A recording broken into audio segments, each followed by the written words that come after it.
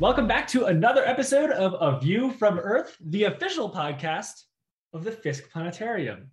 I just gestured the Fisk Planetarium, which is behind me on my Zoom virtual background for any audio-only listeners out there. My name is Colin Sinclair. I am an undergrad here at CU. I study astrophysics and computer science. And along with being one of the co-hosts of this show, I also present live and in-person shows at the planetarium. So that's a lot of fun. And as always, I'm joined today by Tara Tomlinson. Hi, Tara. Hi, Colin. I am back, and my name is still Tara. I am still a CU alum and a planetary scientist. I am now a graduate student at Dartmouth and a Fisker as well. I used to do presentations at the planetarium and run our outreach program, and of course, host the podcast. Pretty much anything you can think of that was happening at the planetarium, Tara was helping with or doing herself. Well, you know. Today, we're going to talk to Dr. Craig DeForest, who is the PI of the Punch mission, which, as we'll learn as we dive into the interview, is studying the big picture relationship between the sun and the earth and the space weather that connects us. It was a lot of fun to record this interview. There was a lot of, I feel like, humanity that was kind of built into it, which, you know, sometimes we're, you know, kind of focused on the science heavy stuff, which is great, but always good to acknowledge, you know, the other things too. Yeah, I thought a lot of the things that he had to say were not just scientifically interesting, but like you said, kind of human relatable. He talked a lot about, you know, coming from different backgrounds and including a lot of diversity in our science. He had a lot of really cool advice for young scientists, which as a young scientist, I thought was super neat. And he also, I noticed he had a lot to say about just like general leadership. We're talking to him about what it means to be a PI, a principal investigator of a whole mission. And he had so many cool things to say about, you know, bringing awesome people to his team and letting them be awesome.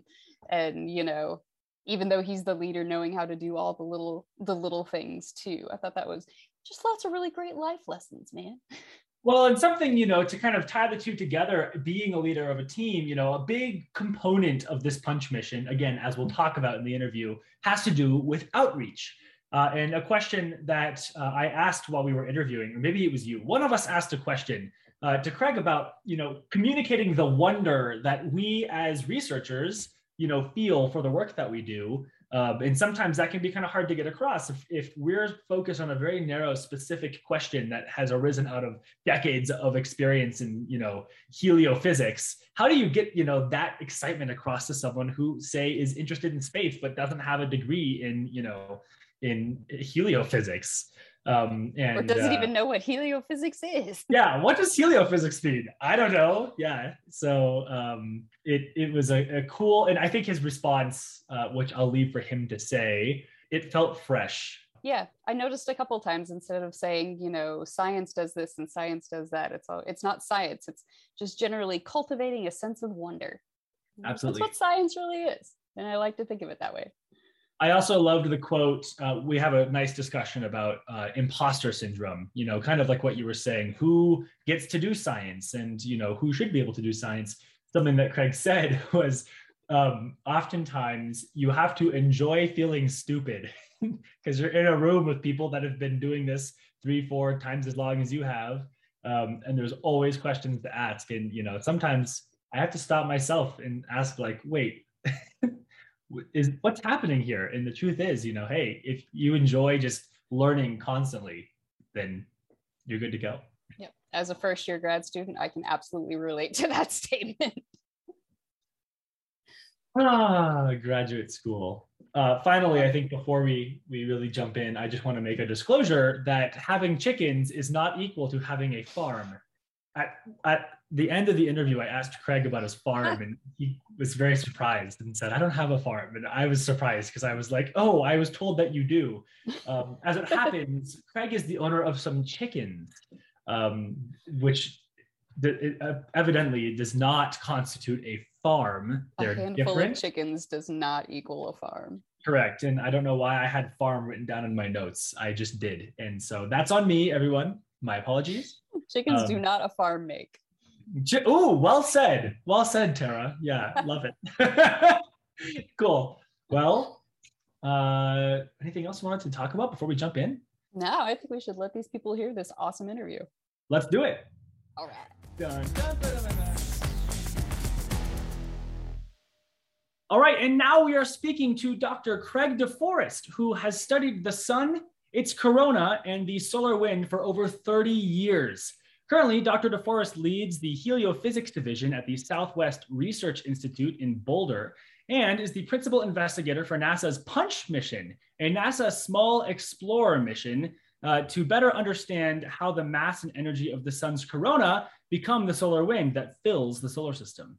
He is well known for his expertise in solar data analysis and reduction, and is also the vice chair of the American Astronomical Society's Solar Physics Division.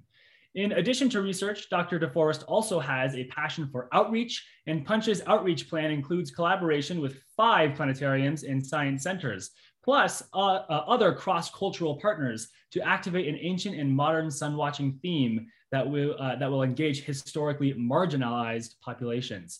Dr. Craig DeForest, thanks so much for being with us today. Oh, thanks for having me. So I guess we'll start off with a question that I'll let you answer more in depth, which is, what is this PUNCH mission? Aha. So PUNCH is, it's not a telescope. We're used to flying telescopes in space.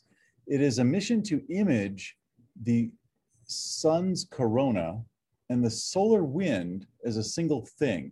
So I'll back up a little bit. The sun is not just a static star. It's constantly moiling and shifting. More importantly, the outer atmosphere of the star is constantly streaming out into space. It loses something like 1 million tons of material every second. It streams out at hundreds of kilometers per second, 300 to 700. So what is that? 200 miles per second up to about 500 miles per second. Across the solar system. It sweeps over everything in its path, including the Earth. And so people have studied the solar wind for a very long time. Well, very long, 70 years, ever since the dawn of the space age. The way we study it is by generally flying a spacecraft into the wind and sampling it. And that allows us to learn everything about this material that left our star and hurtled across the solar system right in the one place where the spacecraft is. Now, if you think about studying the wind on the Earth, well, you can do that. You can stick up an anemometer, you can sample the air pressure and the temperature, you can measure some things about it, and you can know everything there is to know about the air in that one place as the wind blows over you. But that won't tell you about large-scale weather patterns, right? You can set up hundreds of those stations, or even better, you can launch a satellite to look at the entire weather system as a single entity. Well, in the run-up to designing and proposing PUNCH, we realized that it's possible to image the solar wind itself. It's a very tenuous stream of material. There are about 10 atoms per cubic centimeter, 50 atoms per teaspoon near the Earth. Here in which, my to be clear, is a very, very, very small number for people that aren't familiar with how much stuff there is. Right. So there's 100 billion molecules in a teaspoon near me. Oh right? my gosh. So it's very tenuous. It's the closest thing there is to empty space. Well, it is empty space, but there's material in it. It acts like a wind. So those particles that are in there, those atoms, are ionized. So there are free electrons floating through the void, streaking out through interplanetary space.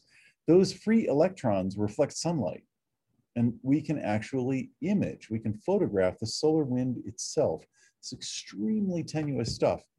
And it's remarkable because we can see weather patterns. We can see things that get ejected from the sun and transit the entire sky across the void.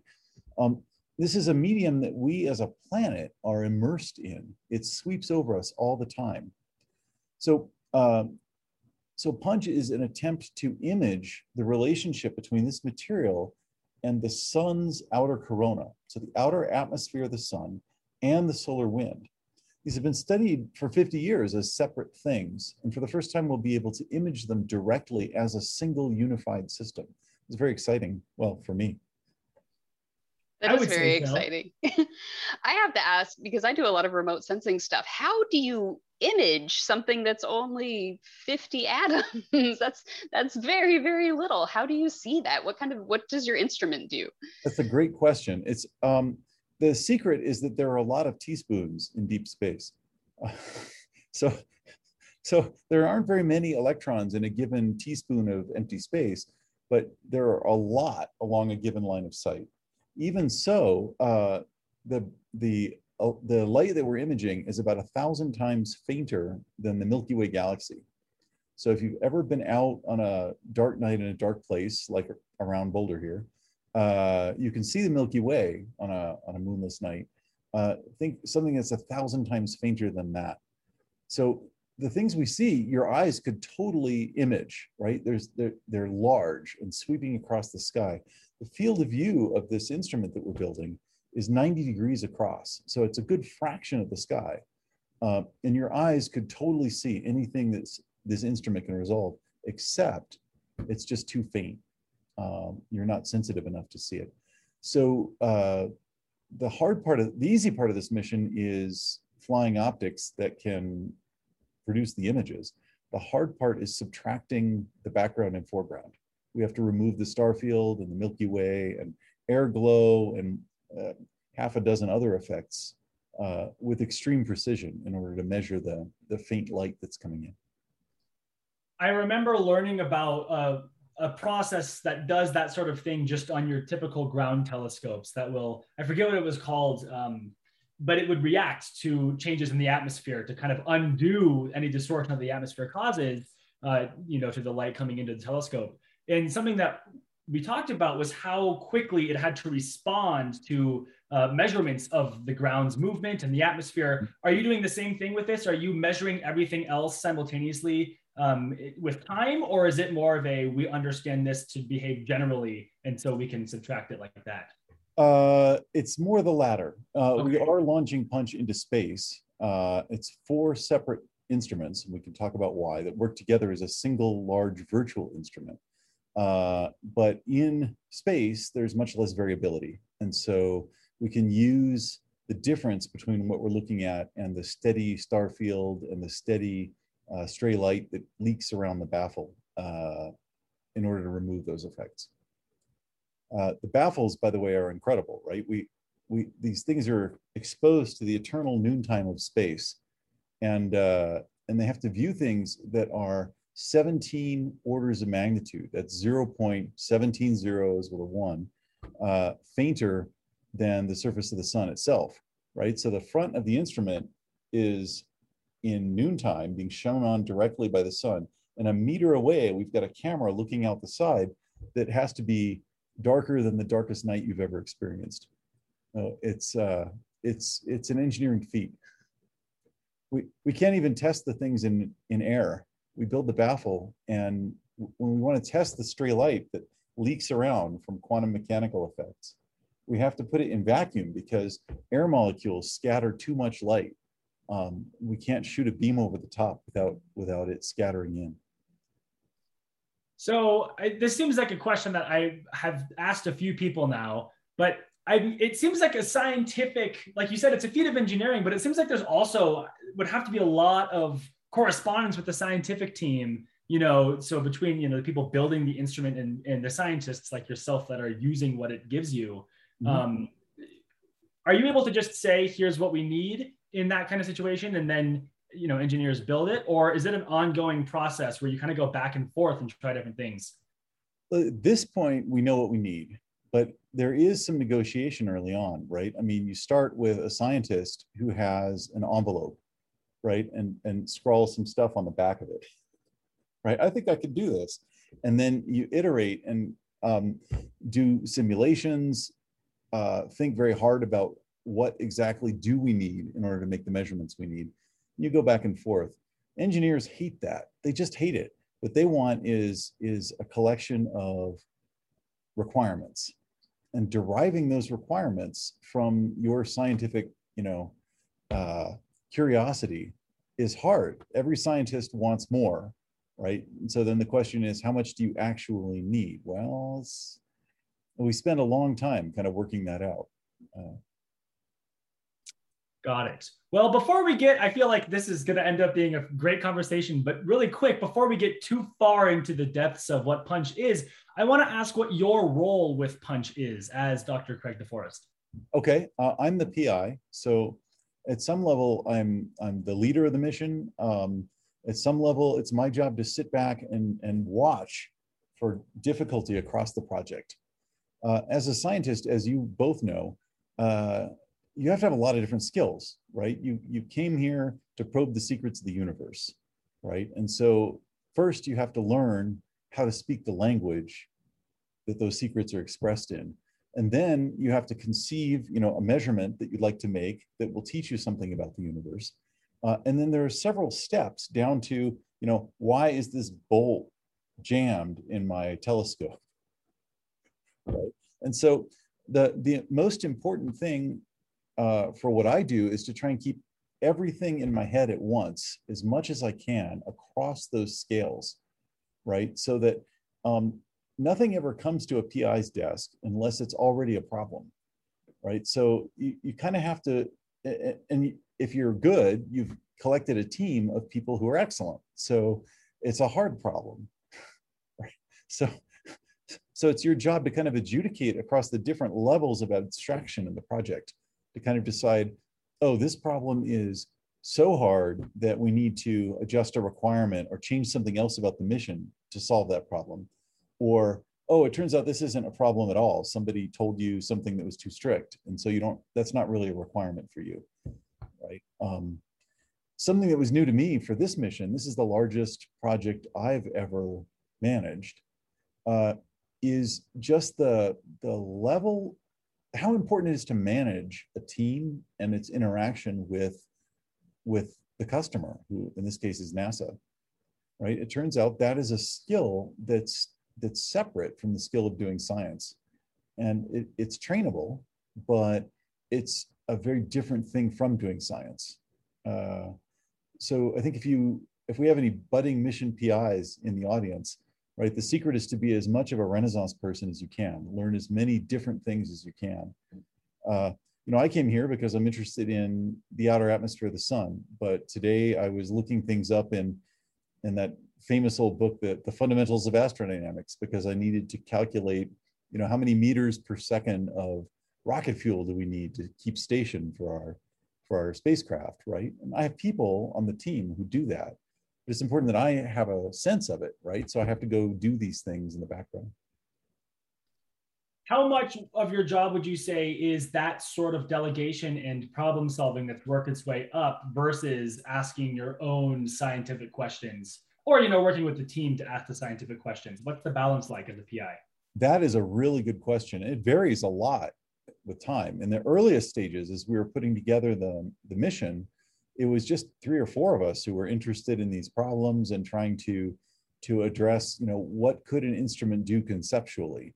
But as the team has grown and as we've refined our science questions, I've stepped away, right? We have a wonderful project scientist on this team, Dr. Sarah Gibson, who's over at HAO, High Altitude Observatory.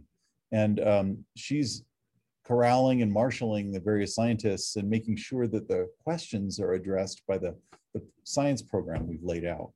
And so part of my job is to allow her to be excellent.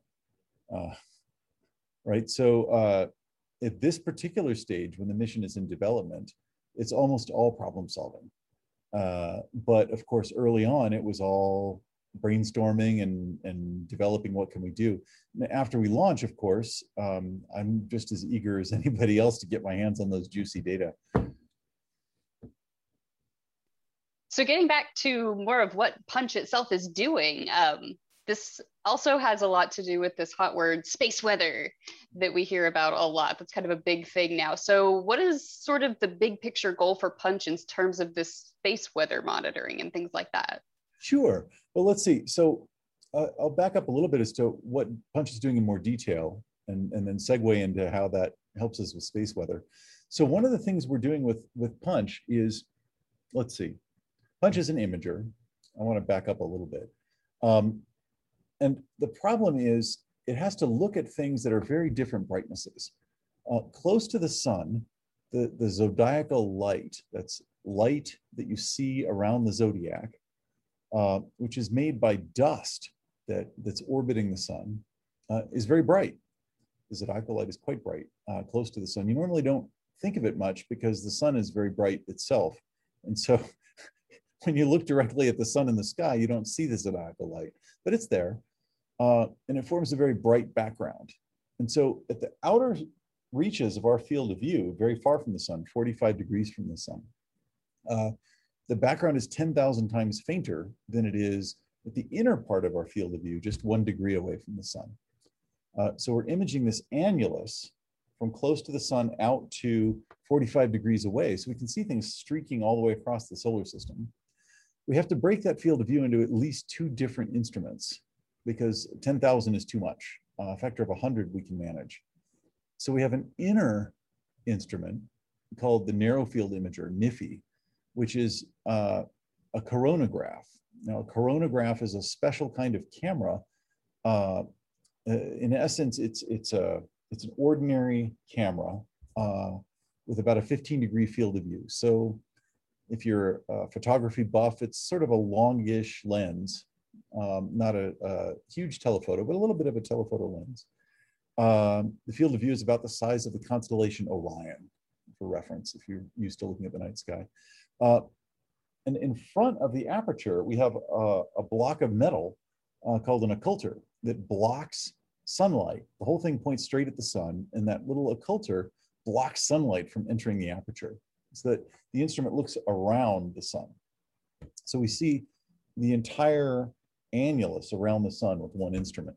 So that's a coronagraph. That's our narrow field imager. The other half is the wide field imager, which is almost the same thing, but in linear geometry. So we have a camera that looks up into the sky, and we have a deep baffle that hides it from the sun, and a straight baffle on the front. Instead of a curved cylinder, we have a straight, flat baffle that blocks off sunlight. And that instrument looks out to 45 degrees, from 5 degrees to 45 degrees from the sun. The problem that we have with that instrument is that there's a darn planet in the way. We have to stay close to the ground so that we can get the images back down in a timely manner. And so we can't get too far from the Earth, but then the Earth blocks the view. We can only look up, we can't look down. So we have 3 of them spread out around the Earth in orbit. And each one is looking up, but up is in a different direction for each one. So they all of their images get merged together on the ground, all 4 instruments images. What we get from a single exposure, if you will, is a trefoil shape. It's like a 3-leafed clover on the sky. As these things orbit, the shape rotates around the sky. And so we build up the entire inner solar system that way. The other aspect of these instruments is they're measuring polarized light. So I mentioned earlier that electrons scatter light, and that's what we're looking at. Just like behind you, Colin, there's a bright blue sky, right? That's light that's scattered by the air molecules, right? Sunlight would have hit somebody else, but it hits an air molecule and bounces off into you instead. And so that's what's happening with the light that we're viewing. It's bouncing off electrons instead of air molecules. It gets polarized when it gets scattered. And the degree of polarization of the light that we're looking at, just how polarized it is, lets us determine the angle that it was scattered. That lets us produce not ordinary images, but 3D images. So if we see something crossing the solar system, we know where it is, not just, on a screen, but in the space between us and the sun. That's very important for your actual question, which is, what are we doing about space weather? So from time to time, the solar wind has these titanic explosions, huge clouds of material embedded in it. These are called coronal mass ejections. And what happens is near the surface of the sun, the magnetic field gets stressed. I don't want to go into all the details of why, but the churning motion on the surface of the sun energizes the magnetic field, which is confining a lot of material in a tight knot. When a system like that destabilizes, it hurls that particular cloud of material out into the solar system, goes streaking across the void. If it impacts the Earth, it can either bounce off harmlessly, or depending on which way the field is pointed, up or down when it impacts the Earth, which way the magnetic field is pointed, it can cause a geomagnetic storm. And geomagnetic storms are not much to look at. If you're looking at one with a compass, you can actually see a compass needle deflect a little bit with a big one. Kind of neat. Navigators used to have to know about that. But when that happens, that little subtle effect with a compass needle involves huge changes in the magnetic field of the entire planet for a little while, which turns anything big enough into an electrical generator. So one of these effects back in the middle of the 19th century actually lit the telegraph system on fire. Right, you had these long wires going across the American West out here to Denver area. And there was an enormous geomagnetic storm. Nobody knew what it was at the time. All they knew was that the telegraph system melted down, right? There were fires in stations all the way across the nation, and the telegraph didn't work anymore. So there are also effects on radios, power grids, astronauts, satellites, which we depend on. So we care a lot about predicting these kinds of events. If you know the event is coming, you can mitigate it. You can not trade as much power over your power grid. You can put your satellites into safe mode, this kind of thing. So there's a huge effort to predict space weather. But where we are now, we don't have the ability to track these storms as they cross the solar system. And so it's hard to know when one will hit, if it'll hit, or if it does hit, how strong it will be. And so Punch is, in some sense, a weather satellite for space weather, because for the first time, we'll be able to see the entire system, just like weather satellites allowed us to see the whole weather system. We can track these things from sun to Earth directly. And will this be a real-time continuous observation of the space weather situation, or will it be like an incremental report? Here's what things look like right now, and then tomorrow we'll look at it again. Both of those things. Oh, great. So Punch operates on a 4-minute cadence. So we get an image of the sky every 4 minutes, a polarized image, full polarized image. And that's important to the science because we want to track how things change and evolve as they move. But it's in low Earth orbit. So we only get the data on average once a day. So you get a whole day's worth of data once a day. Now we're working with the Space Weather Prediction Center over at NOAA, right behind your right shoulder, I guess, to produce a low latency data product. And if that all works out, we may switch to a mode where we have pass every hour, basically once every orbit or so. And that'll allow the data to be used not just for science, but also for real-time forecasting. Very cool. I'm going to ask, as someone with decades of experience, we mentioned earlier that you had over 30 years in the field of solar research. What role outreach plays in space science? This seems to be something that is important to the Punch mission. And so I'd like to open the floor for a discussion of outreach in space. Personally, I feel that any space program, including Punch, has an obligation to reach out to the general taxpayers who are paying for it and tell people why they should bother. I mean, Punch is not very expensive for the average taxpayer. I think it costs everybody 3 cents. But on the other hand, I really want to make sure that everyone gets their 3 cents worth of information about the universe, right? We want to share both why it's useful and also why it's exciting. We want to share that wonder with people. I mean, you do things like this for several reasons, right? There are societal reasons. We'd like to understand our environment, predict things like space weather. There are pure scientific reasons, right? We'd like to know more about the sun as a star and how stars work. And of course, that comes home because Deborah Scherer, an old mentor of mine, used to say, the sun is the only star in the universe that's been proven to grow vegetables, right? There's a direct connection between the sun and its outer atmosphere and us, right? This is where we live. And so we'd like to know more about it. So there are a whole host of reasons of that sort. Why people go into this field individually is that sense of wonder, right? Where you guys know this, you're scientists. We go into our fields because we're called to it. We are infused with a sense of wonder and curiosity about the world around us. And so my personal reasons for doing Punch are different maybe than the society's reasons, but they're very important also. And it's important that we cultivate that sense of wonder in order to continue growing as a society. So that's not quite the question you asked, but that's why outreach is important to me.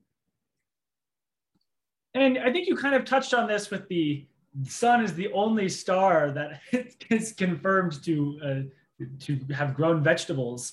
But it seems like Punch is kind of pushing this sun watching theme. Can you say a little bit about that?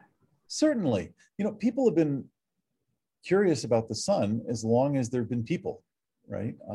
And so we wanted to connect that idea to the science we're doing, right? It's very easy for a mission like Punch to get lost in the details, right? We are doing some really amazing technical things.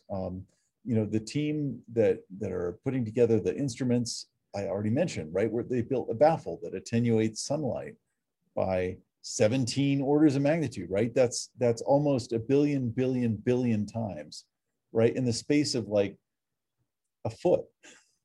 That's incredible, right? But nobody cares about these things, right? That's just a neat thing some egghead did somewhere, right? What's really interesting to almost everybody is, you know, what is that thing that rises in the east every morning, right? People have been wondering about that for as long as there have been people.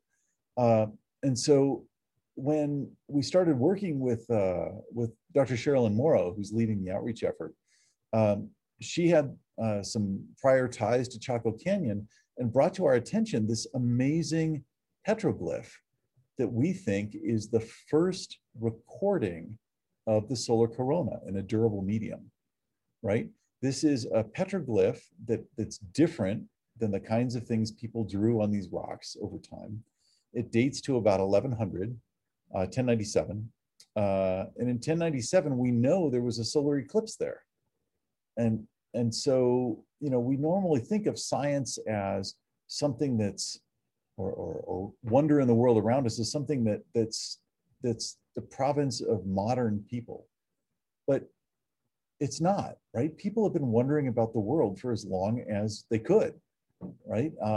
You know, look at some phenomenon like an eclipse. If you can see it with your eyes, you can wonder about it and formulate ideas about it. And so this has been going on an extraordinarily long time. And man, I love that because it ties us together across cultures, across time, right? Imagine being somebody alive in America or in Europe in 1100, right? And there's an eclipse. I mean, they're mind-blowing enough now, right? What would you think about something like that? How would that change your vision of the world around us? And so I'd like to use the data from Punch and present the data from Punch in a way that people can just understand these images, right? We are embedded in something, right? This space environment around us isn't something distant like you know, a galaxy or like Betelgeuse. This is something that's here and now and sweeping over us all around us all the time, the solar wind. And so understanding, you know, this is an aspect of our environment that maybe we don't see with our own eyes, but it's there nonetheless. That's really cool to me. It is super cool, I think.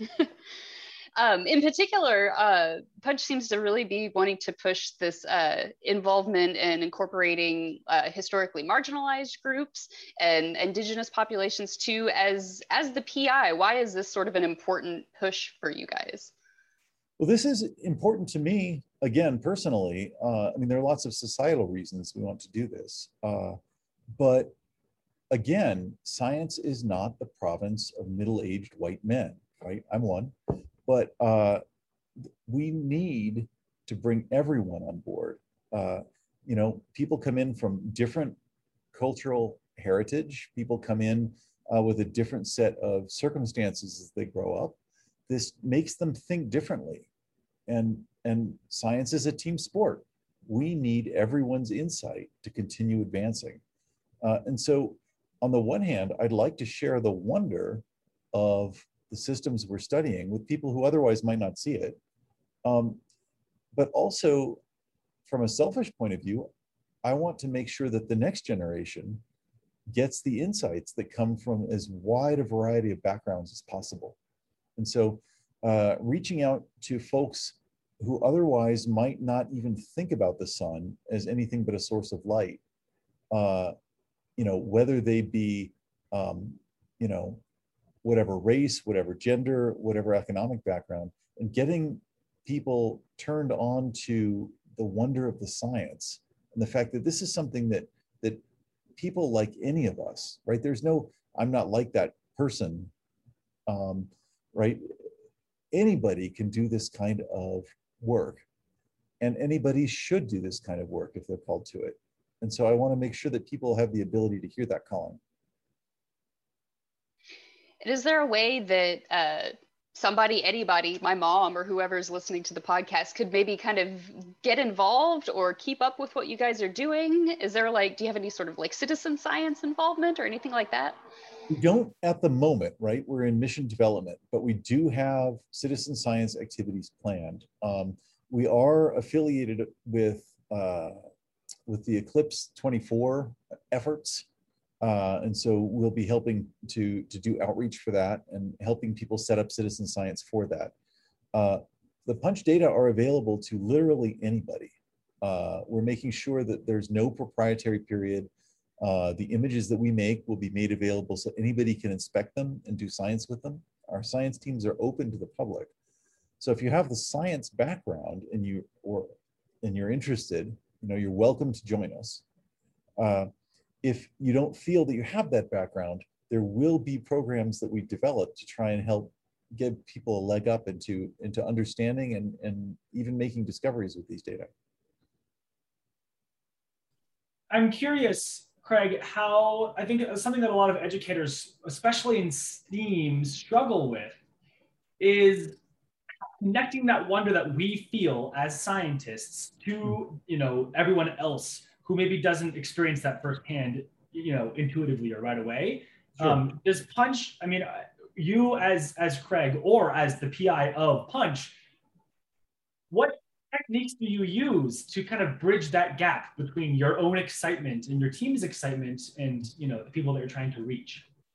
I think part of it, there are different levels to communicate to different audiences, right? For folks who have a background in the sciences and know calculus and have maybe done some digital image processing, the way we communicate is different than we might communicate to somebody who has a passing interest but doesn't want to spend the years that it takes to become a solar physicist. And so with Punch data, we're working very hard to distill the images.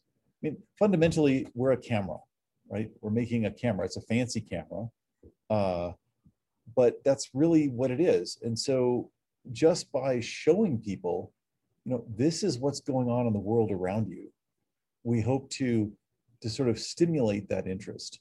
But, you know, we can go deeper than that. We can say, hey, look at these things. There are wondrous things to see that, you know, we can explain why they're shaped the way they are, or maybe we can't, right? That's why the scientists are in it, is because there's the unknown. We like to find new things.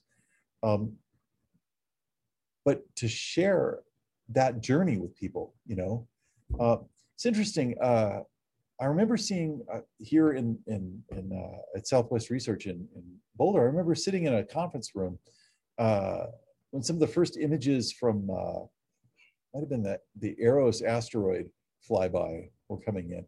People were looking at them on the screen. And it's a room full of planetary scientists, right? And the most common thing you'd see is, how did that rock get there, right? Right? We ask these really basic questions, and we dress them up, and the tools to really address them deeply take a lifetime to master, right? But you can still ask the question even without those tools. And if somebody answers the question, they better be able to explain it to folks who didn't spend a whole lifetime deriving those tools, right? That rocket got there because it was another asteroid and it had a low speed impact and stuck. Well, why did it stick, right? These are basic and deep questions. I want to get away from the idea of a scientist as somebody who is endowed with the inspiration of the deity or something, and get back to the idea that it's a person who put in the time, right? There was a Rock Johnson movie recently that I just loved. What was it, High School Reunion or something, right? And the little nerdy guy, gets picked on in high school and then turns into the Rock.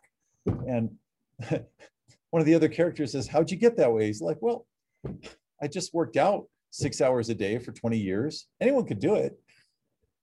Right? So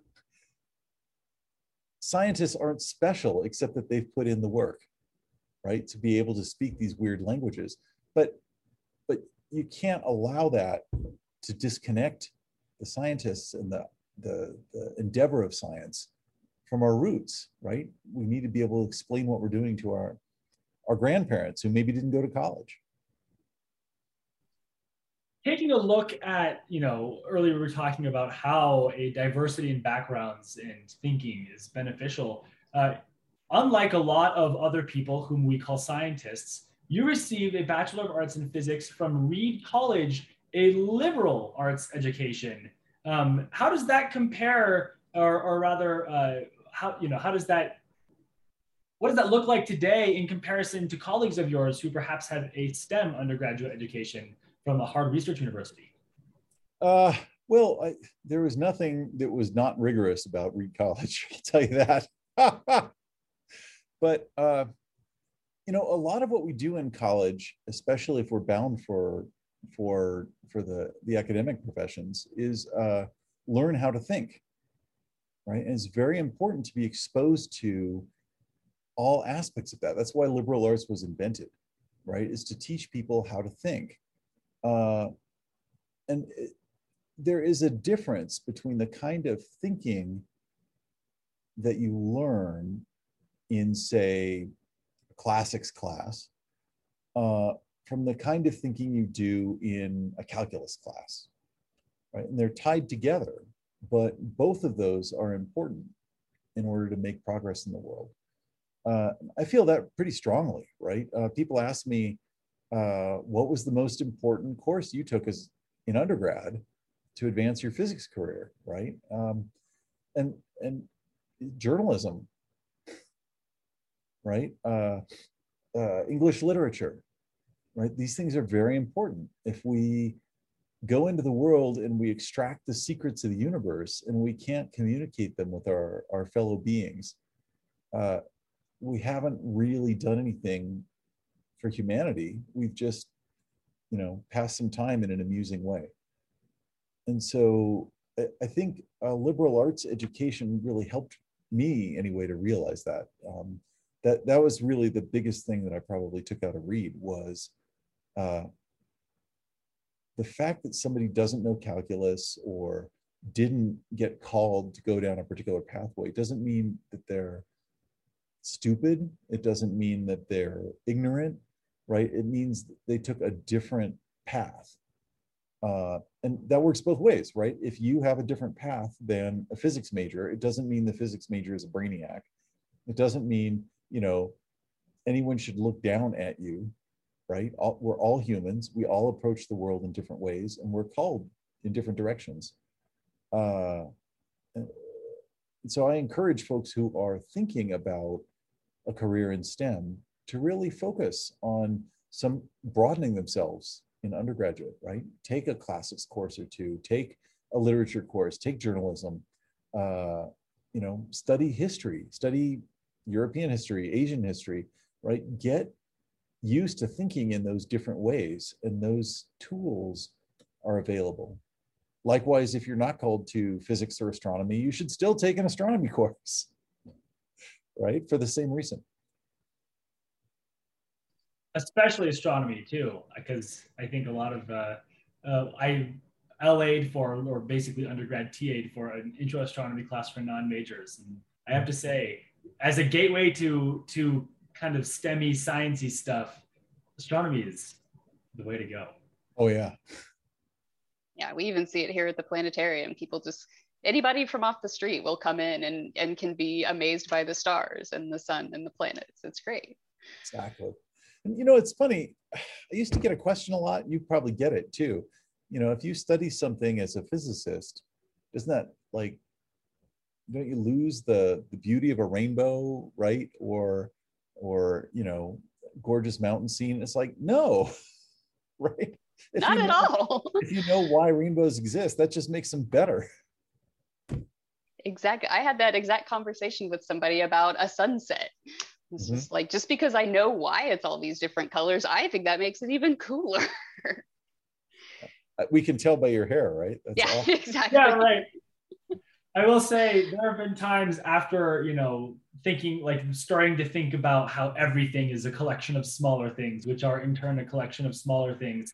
Every once in a while, I'll overwhelm myself and like try to think about all of it at once and be like, nope, I have to stop there, because if I keep trying to think about the whole thing, I'm gonna like crash or something, like a computer.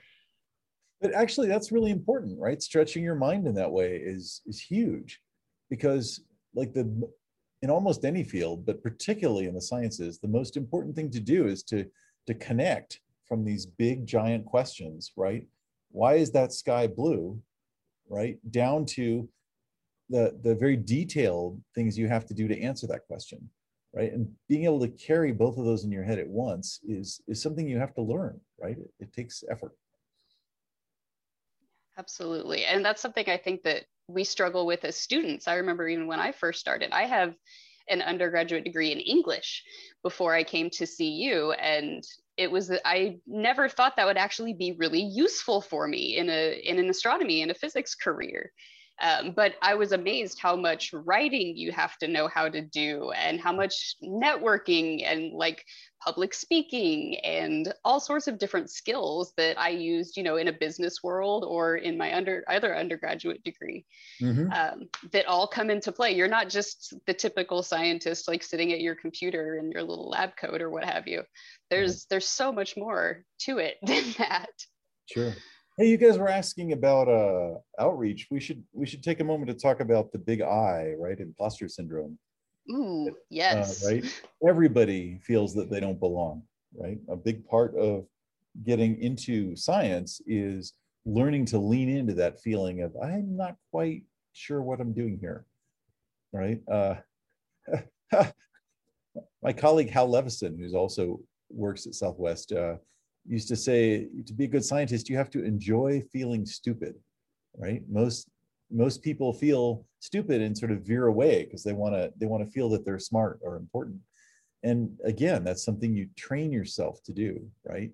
To dive into that feeling of stupidity and enjoy it, because it means there's something interesting to do there, right? Something to learn.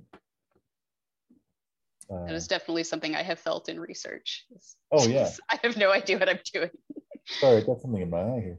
But exactly, yeah. I think that's why we lose a lot of folks from sort of the broader backgrounds. People who sort of, maybe they're the first in their family to go to college, right? Or maybe maybe they come from a family that's got more sort of, poetic gifts as opposed to hard science, mathematical gifts. And they think, I don't belong there, right? Maybe my skin color is different than most of my classmates, right? But the thing that, if there's one thing I've learned from 30 years in this field and watching people grow into it, is nobody feels like they belong, right? Everybody gets imposter syndrome, right? Because you're in your head trying to learn something, right? And it's hard, and you're facing your own challenges, and you see other people who look like they're gliding through it. You don't see the struggles they're going through, right? And so it's almost impossible to avoid or to overstate. Everybody feels like they don't belong when they're learning these things. And so, overcoming it is a huge thing. Thanks for pointing that out. I feel like there's a lot of, especially in education, well, because that's what I know as of my life right now, that conversation, I think, could happen a lot more often than it does. And of course, that's not backhanded. I think it's easy to forget that is such a big part of learning for your whole life, no matter what you're doing. And so thanks for, bringing that up in a space where we, at least hopefully, are reaching a lot of people who are actively engaging in learning these kinds of things, as a reminder that's okay and normal and good. You mentioned your 30 years in the field and seeing things change. How have things changed in the 30 years that you've been doing heliophysics? Oh my gosh. The biggest thing is my beard's gray now. I have to tell you, it's hard to believe it's been that long, right? You get wrapped up in a couple of questions, and all of a sudden a decade has gone by, and then another one. I don't feel much different than I did in my late 20s in terms of, trying to get interested in problems. I have more tools to draw on, but the field itself has changed quite a bit. In 1991, solar wind physics was a different field than solar physics. Right now, we have two missions that are designed specifically to unify those. We have Punch, which is bringing imaging science outward, and we have Parker Solar Probe that's bringing solar wind science in to sample the corona. The mix of people has changed. I remember, oh my gosh, working on SOHO. This is a big mission in the mid-90s, my first mission out of graduate school. There were a handful of women in that science at the time on the team. And I remember one of my colleagues getting asked to make coffee, right? One of our European colleagues came in and just assumed that she was the secretary. And it didn't end well, but people live and learn. But so the balance of the gender roles has gotten much better. I think we're more diverse in the sense that there are folks from a lot of different backgrounds who are sort of breaking into astronomy and solar physics. And these are things that again, it takes a decade or so to happen. So in the moment you see the struggle, you don't see the progress. But looking back across the 30 years, it is really great to see the progress that we've made in terms of trying to break out of science being, for well-to-do white men, right? Which it was for a very long time. And I also saw on the website, even just the leadership team that you have is including a lot of international scientists, not just people from here in the United States and from NASA. Does that make things a bit more difficult, having everybody so spread out like that, or bringing in international groups? Having the science team spread around the world is hard. It's much less hard during COVID, ironically, because everyone's on video anyway, right? So it becomes a time zone issue. But in terms of just diversity of background, diversity of approach and age, all these things are important. You familiar with Anton Chekhov? He's a playwright. Yes, absolutely. Okay, so there's this play that I like to refer to, the Cherry Orchard, right? And in the Cherry Orchard, it's a really disturbing play. And the reason it's disturbing is anyone in their right mind wants to leap up on the stage and throttle the main character, right? There's this impending doom coming. Everybody can see it. Everybody on the stage can see it except the main character. Everyone in the audience can see it. It's like a Mack truck with the horn blowing, right? And it's just invisible to that person. But the lesson to take from the cherry orchard is we all have blind spots like that, right? There is something you can't see in the world, and you don't know where it is because you can't see it, right? So the best way to avoid that is to surround yourself with people with different blind spots than yours, right? And so if you're part of a team that has radically different approaches to the same problem, the likelihood of getting blindsided in that way is much less. That's, if for no other reason, that is worth the whole ticket price for the cherry orchard. So there, I saved you a ticket.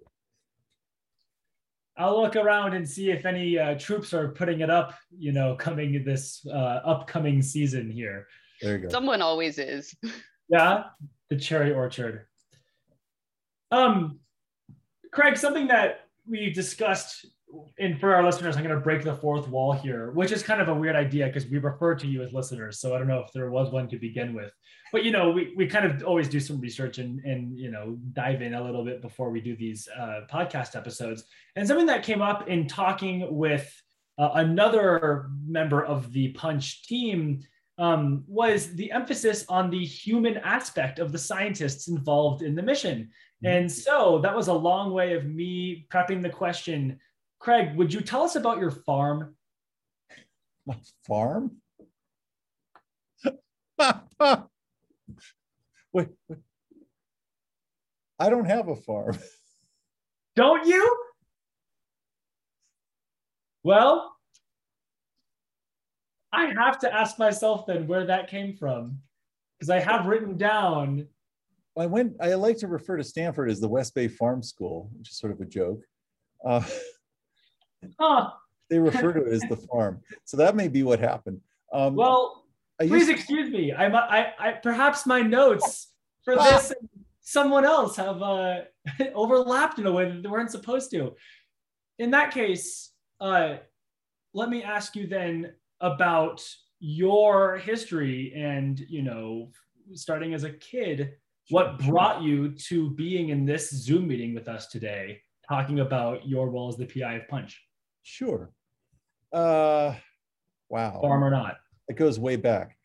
Everybody has a story that's like how I got into my field. And I have a really pat one. I was in the Boy Scouts as a boy. I remember in 1980, 79, something like that, going on a camp out and getting up at dawn. And it happened to be solar maximum then. I didn't know what that was. Maximum activity period. And I watched the sunrise and there was a spot in the middle of it. I remember asking my old man, who was a space physicist, what it was, and he told me about sunspots. Of course, some other guy named Sting saw the sun at around the same time and wrote a song about that, which was a pretty cool song. That's a pat story, and I used to tell that story, but it's wrong. It's not why I'm here. I mean, that is a moment I was interested in solar physics as a boy. I think you have to you follow your muse. I kind of followed my muse 5 years at a time. Probably, my old man was a physicist, and I tried my hardest to get to not be one, and it failed utterly. But he used to tell me, don't plan more than 5 years in the future. Say, what would I like to do in 5 years? And let that person sort out what they want to do, because you'll be somebody else by then anyway, right? So I tried to keep doors open for that guy. I remember in my liberal arts college, studying physics specifically because I knew that I was interested in physics and other things, but I could do those other things as a dilettante, and I couldn't really do physics as a dilettante. So I had an interest in journalism and an interest in art history and, a bunch of other things. But, anybody can go to an art museum right? But you can't just go to a particle accelerator and learn new things, right? So in college, I tried to pick things that would sort of keep my options open later. As a senior, I knew I wanted to go to grad school, and I picked a school that had 3 different programs, any one of which was really interesting. The real reason I studied solar physics is the community. And you know, this is useful to people who are considering graduate school, right? If you're a smart person and you work hard, there are lots of interesting problems in the world, right? Gravity waves, astronomy, solving, you know, how to make solar panels more effective, right? And there are a lot of really interesting problems you can devote your life to. But you're going to have to live with the people who are also studying those problems, right? So find a group of people that you want to spend time with, because you're going to have to.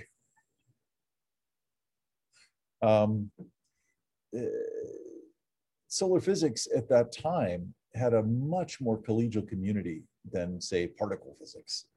And there are a number of reasons for why that was.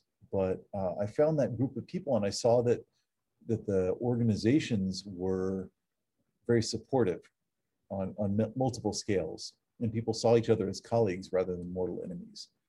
And so that guy, who was picking a subject at the beginning of graduate school, picked solar physics. And after that, you know, the next guy picked the next thing.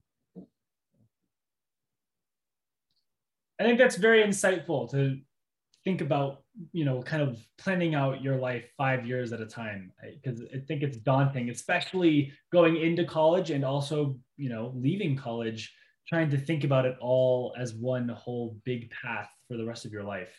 But it's absolutely true. You end up becoming a very different person in 5 years who will absolutely want something different, and be, you know, in a different spot. So it's a very cool takeaway. Craig, I think we're about that time in our interview, but before I say thanks and let you go enjoy the rest of your night, was there anything that you were looking forward to talking about that we didn't touch on yet? Well, this is, I mean, there's always more directions to go. Always. We talked about the technical aspects of Punch. There's a website, punch.space.swri.edu. Swri spelled SWRI. Right. Right. Thank you. We're planning to launch in 23. We are right now doing deep background, but there are a lot of folks who are preparing for the Punch launch. And so if you are a graduate student and you're interested in Punch, drop us a line. We're all friendly and we don't bite. If you would like to see some images of what we can do, the Punch website has prototype images made with existing missions that sort of show the kinds of things we'd like to look at. That's really great. If you are considering a career in STEM, right, branch out, study as much about communication as you can. It'll give you a leg up. Everybody else going into physics will be avoiding those classes, so you get a competitive advantage. And remember to have fun, right? This is fun. We're here bettering humanity and also having fun at it. So, you know, remember that, it's important. I guess to close, thank you guys. This has been a really fun hour. Thank you. Craig, thanks so much for giving us your time and telling us about this very cool mission that you are working on.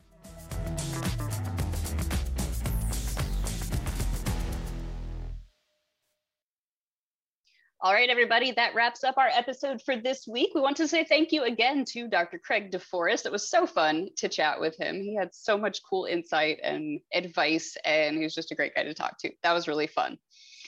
We also want to make sure that you come back next week because we're going to be talking with another member of the Punch team. This is Mary Hansen. She's the student project manager for Punch. So she kind of coordinates a group of students that are helping the Punch team with a specific instrument. And she's the sort of liaison between the students and the scientists and does a lot of really interesting stuff herself, like balloon experiments, which I think is neat. So be sure to check that out. If you want more information on our upcoming episodes, or if you want to find any of our old episodes, you can do that on our website, www.colorado.edu/FISC. There you can see the schedule of old episodes, upcoming episodes with topics and guests. There's also an option there for you to submit questions for our experts to answer about any of our upcoming episodes. So if you see anything there that strikes your interest and you have a question, shoot it to us. We'd love to hear from you. You can also send us an email at fiscpodcast@colorado.edu. We'll love to chat with you that way too. Also on our website, there is an option where you can donate to our podcast. If you really want to help us keep going with the podcast and making these episodes and bringing you these really fun and insightful interviews, we would love a little bit of financial assistance with that. We are motivated, and basically we do this because of viewers like you. So we thank you in advance for any donation that you may be able to give us. Also, don't forget to like and comment and subscribe on our episodes, share them with your friends. Make sure you subscribe so you don't miss any of the upcoming ones. And we are available on YouTube, SoundCloud, Spotify, and Apple Podcasts, and also again on the FISC website. So you can check us out in any of those formats. And we hope that you do, and we hope that you see you again next week.